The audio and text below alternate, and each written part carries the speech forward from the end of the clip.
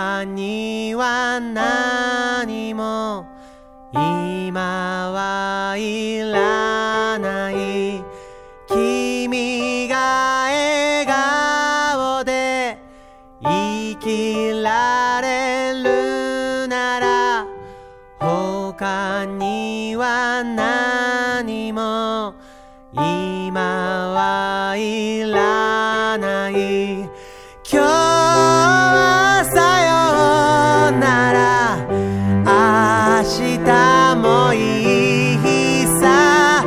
寂しい気持ちよりまた会える喜び。風邪をひいても嫌なことあっても君に会えたら今日も幸せ。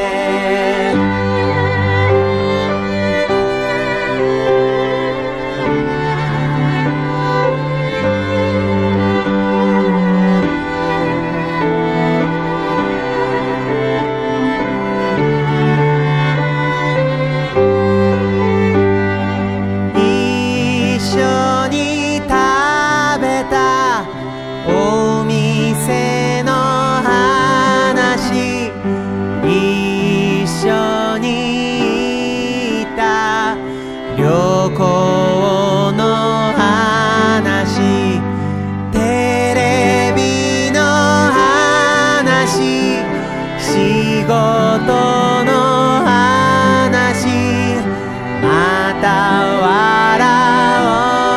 おうね同じ話で教えてくれていつもありがとう。聞かせてくれていつもありがとう。